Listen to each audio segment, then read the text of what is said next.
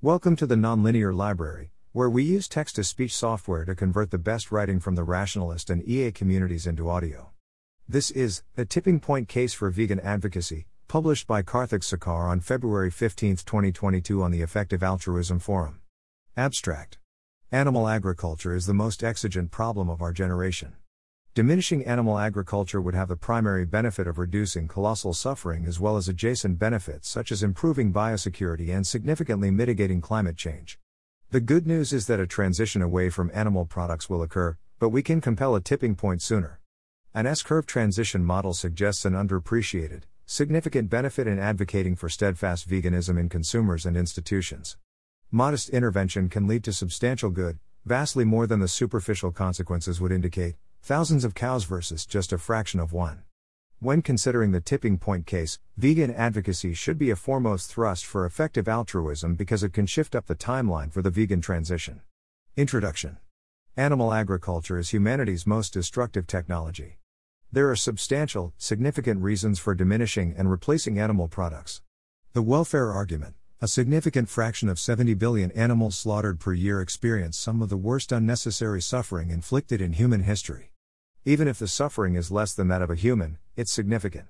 Suppose animals suffered 1/1000th as much as humans, that's 70 million humans more than the population of France. Wouldn't that be one of the most important crises today? Furthermore, the vast slaughter itself can be viewed as objectionable, even if livestock does not suffer while being raised. The biosecurity argument. More than 70% of antibiotics worldwide are used for animal agriculture, potentiating opportunities for super-resistant microbes.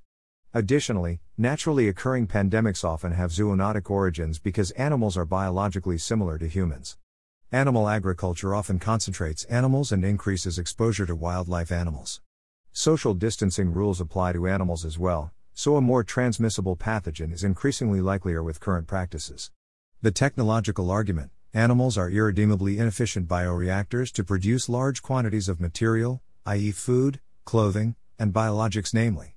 Microbial fermentation and plant-based technology can surpass the physical limits of animals and exceed any quality we seek including taste, affordability, and nutrition. I've written a layperson-oriented non-fiction book After Meat to explain this argument in detail.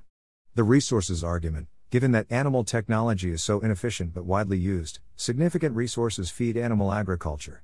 So it's not just greenhouse gas emissions, it's also land usage. Replacing animal agriculture with greater than 100x faster microbial fermentation would yield double benefit, reducing emissions and freeing up gobs of land that could be repurposed for sequestration or to reduce wildlife suffering. Calculations suggest that the opportunity cost of animal agriculture for carbon dioxide is one of the most tractable, sizable opportunities for addressing climate change. The food security argument. A car-sized microbial fermenter could produce the equivalent of 10,000 cows' worth of meat in a year. With alternatives, we'd have an easier time allaying world hunger and hedging compared to a fraught animal agriculture supply chain where a disease or slaughterhouse shutdown can lead to a supply-side shock. I hope the magnitude of the problem is clear. Humanity should be pouring billions if not trillions of dollars into replacing animal agriculture. Even though that hasn't occurred, we will eventually transition away from animal products because technology will be the overriding force. We're starting to see this manifest. For example, plant-based milk has captured a significant market share. And the Impossible and Beyond Burger are lauded by omnivores and continually decreasing in price. More successors are on the horizon too. Simultaneously, we see increasing social sensibilities about veganism and abstaining from animal products similarly to how humanity evolved its thinking about minority races and the rights of women. Brits are seemingly past peak meat, consumption of meat per person is decreasing. And Israel is estimated to be 5% vegan with many citing animal welfare as a concern. Ultimately, I see an S-curve transition occurring. Where a mixture of social and technological developments will lead to a rapid, pronounced increase of veganism to the point of normalization. We've seen socially driven S-curve transitions. For example, 88% of Americans were against same-sex marriage in 1988, but now only 31% are. Likewise, we've seen technologically driven S-curve transitions. For example, iPhone-style touchscreen smartphones have displaced push-button predecessors and landlines. Similarly, tomatoes, which were discovered in South America, were regarded warily in Europe, but soon dominated cuisines around the world starting in the 17th century. Vegan advocacy can spur the transition sooner. I submit that one of the most important efforts that effective altruists could be doing is triggering the veganism S-curve, i.e. reaching the tipping point earlier. It's a unique S-curve in that it'll be both technologically and socially driven. In this post, I delve into the social component and the impact that individuals and institutions could have by steering toward more uncompromisingly vegan diets. The model. I see the transition reaching completion when all mainstream restaurants and institutions serve 100% vegan meals due to significant demand from consumers. I expect stragglers such as Chick-fil-A, who doubled down on their stance against same-sex marriage. But for the most part, I expect all progressive-leaning institutions to switch over. Eventually, the Ivy League universities, the Apples, Googles, and leading newspapers will cease serving animal products in their dining halls events. We can quantify the transition as the proportion of vegan meals served at restaurants, dining halls, and catered events. This proportion will naturally increase as more people demand vegan offerings. As provisions increase and as they get better, more people will gravitate toward a vegan diet. Hence, we can conceive of an S-curve phenomenon occurring. In parallel, alternative food companies and academic efforts can advance the knowledge and technology of vegan options. In After Meat, I argue that the technological ceiling of alternative foods is not mere parity with animal products, it's surpassing them. Therefore, we want to account for this effect as well as we anticipate the transition. We'll get to a point where an individual's pure self-interest will favor vegan options. The most formal way to account for all of the interactions is with a mathematical model.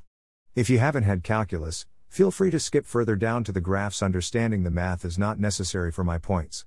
Note, this model is less about predicting real-world effects from real data and, instead, is meant as an explanatory tool. If you believe that the variables interact in the ways that I pose, then it's helpful. I quantify the proportion of vegan offerings as P, the main signifier of the transition. The proportion of meals that consumers demand to be vegan, D, affects P.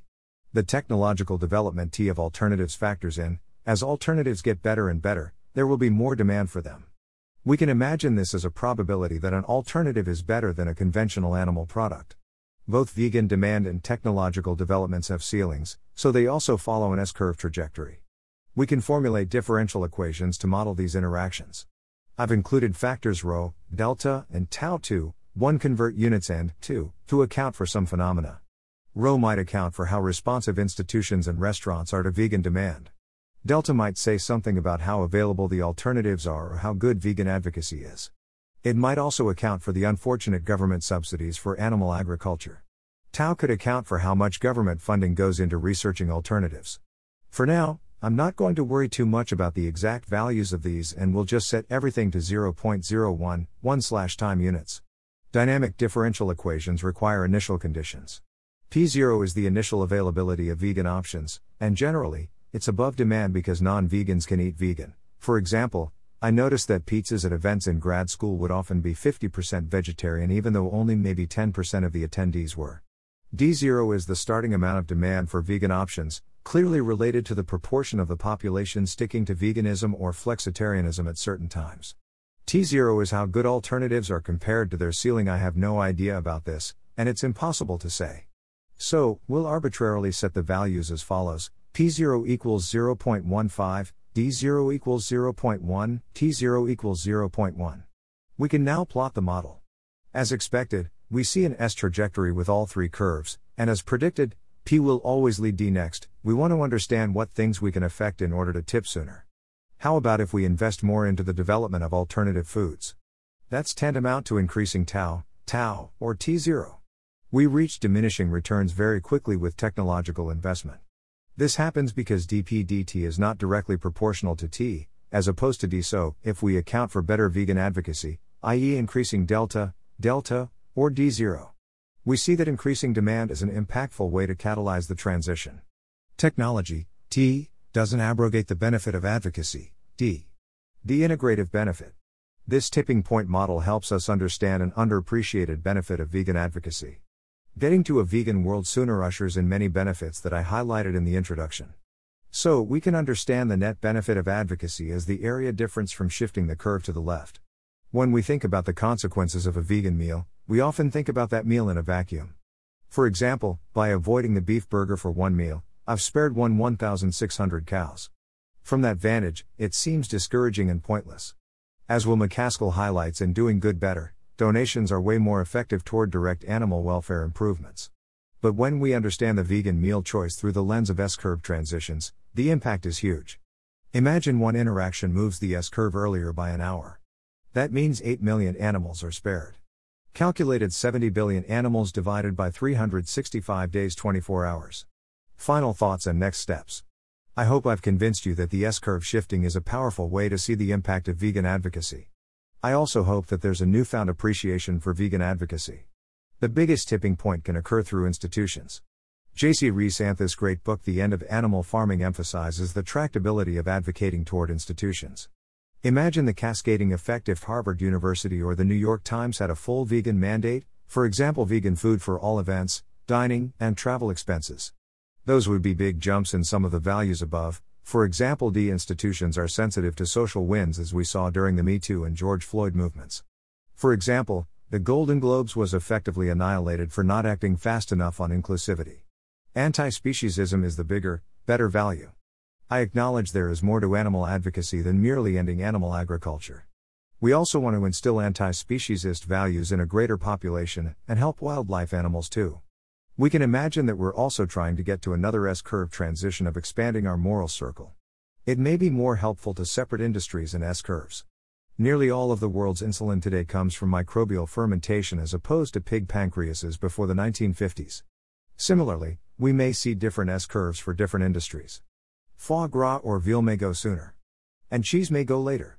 Tractability and resources required matter. D.D. Way and Brian Tomasic highlight a good point in that emphasizing technological improvement may still be the way to go if it's a more tractable and less resource-intensive path. Even if advocacy is more potent, we have to factor in the cost to implement it. And donations certainly may be more effective than meal choices when it comes to advocacy. Research indicates some decisive thresholds. 10% to 25% has been floated as a critical amount where massive adoption begins to occur and a movement ceases to be marginal. Vegan inflexibility can be practical. I know that being inflexible is often chided as impractical, if not self-defeating, in EA circles. A tipping point model suggests that's not necessarily true. If I call a restaurant and ask them what their vegan options are, and they say, well, we can take the cheese out of the stuffed mushrooms. Then I might say, okay, that's pretty meager. I'm going to another place. Thanks. The restaurant gets the cue to develop more options, which then makes it easier for people to go vegan, and thereby speeds the transition. But there is room for flexitarianism. What matters is hardline vegan demand on planned occasions. A flexitarian may have a vegan Wednesday, in which case, the same awkward restaurant interaction may play out then. I see D as the proportion of occasions where the vegan demand occurs. Whether it's a binary or tailing distribution among people is immaterial. Newly elected Mayor Eric Adams started Vegan Fridays at New York City public schools. I anticipate this having a positive, significant effect on the S-curve transition. An ode to the OG vegan activists. The model suggests that net benefit advocacy diminishes as the demand degrows. This means that the pioneers have had the largest impact because they've shifted the curve to the left the most. I salute you, vegan activists, who laid the groundwork in the 60s and 70s when veganism was completely alienating. Today, vegans, such as myself, have an easier time walking into nearly any Bay Area restaurant and having options. On a similar note, if you're in an area where veganism is still foreign, then you can do so much good by being a force for the S-curve. Really, the harder it is, then the more good you're doing. Take solace. Let's work together. I hope this post was helpful and informative. My biggest outside work activity is figuring out how to spur the transition past animal products. If you're working on something similar and I could help, please reach out. I'm a data scientist with a doctorate, expertise in systems quantitative biology, and I work in the alternative food industry. I'd also be delighted to work with someone to refine the model or motivate institutions to pledge themselves against animal products. Thanks for reading. Sincerely. Karthik. Acknowledgements. I thank Jeffrey Baer, Tobias Baumann, D.D. Way, Brian Tomasic, Alad Noor, and Oscar Orta for providing comments and feedback on a draft version of this post. They've helped improve it significantly. Thanks for listening. To help us out with the Nonlinear Library or to learn more, please visit nonlinear.org.